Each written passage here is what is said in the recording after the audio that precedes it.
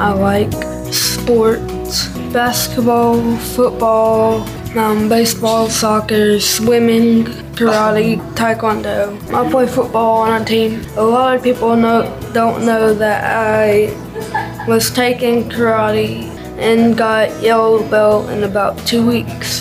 But I quit at the yellow belt because the yellow belt at the dojo costed about $20. So you're looking for an adoptive family?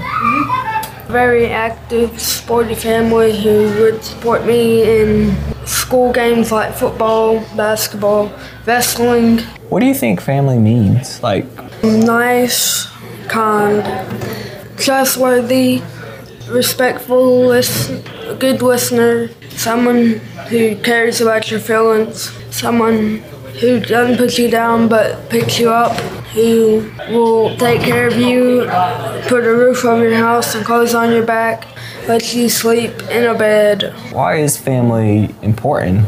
Because I've been in foster care for about 8 years now. I had one adoption family that didn't work out, and I don't want that to happen again when I do find a family, because I don't want to be in foster care.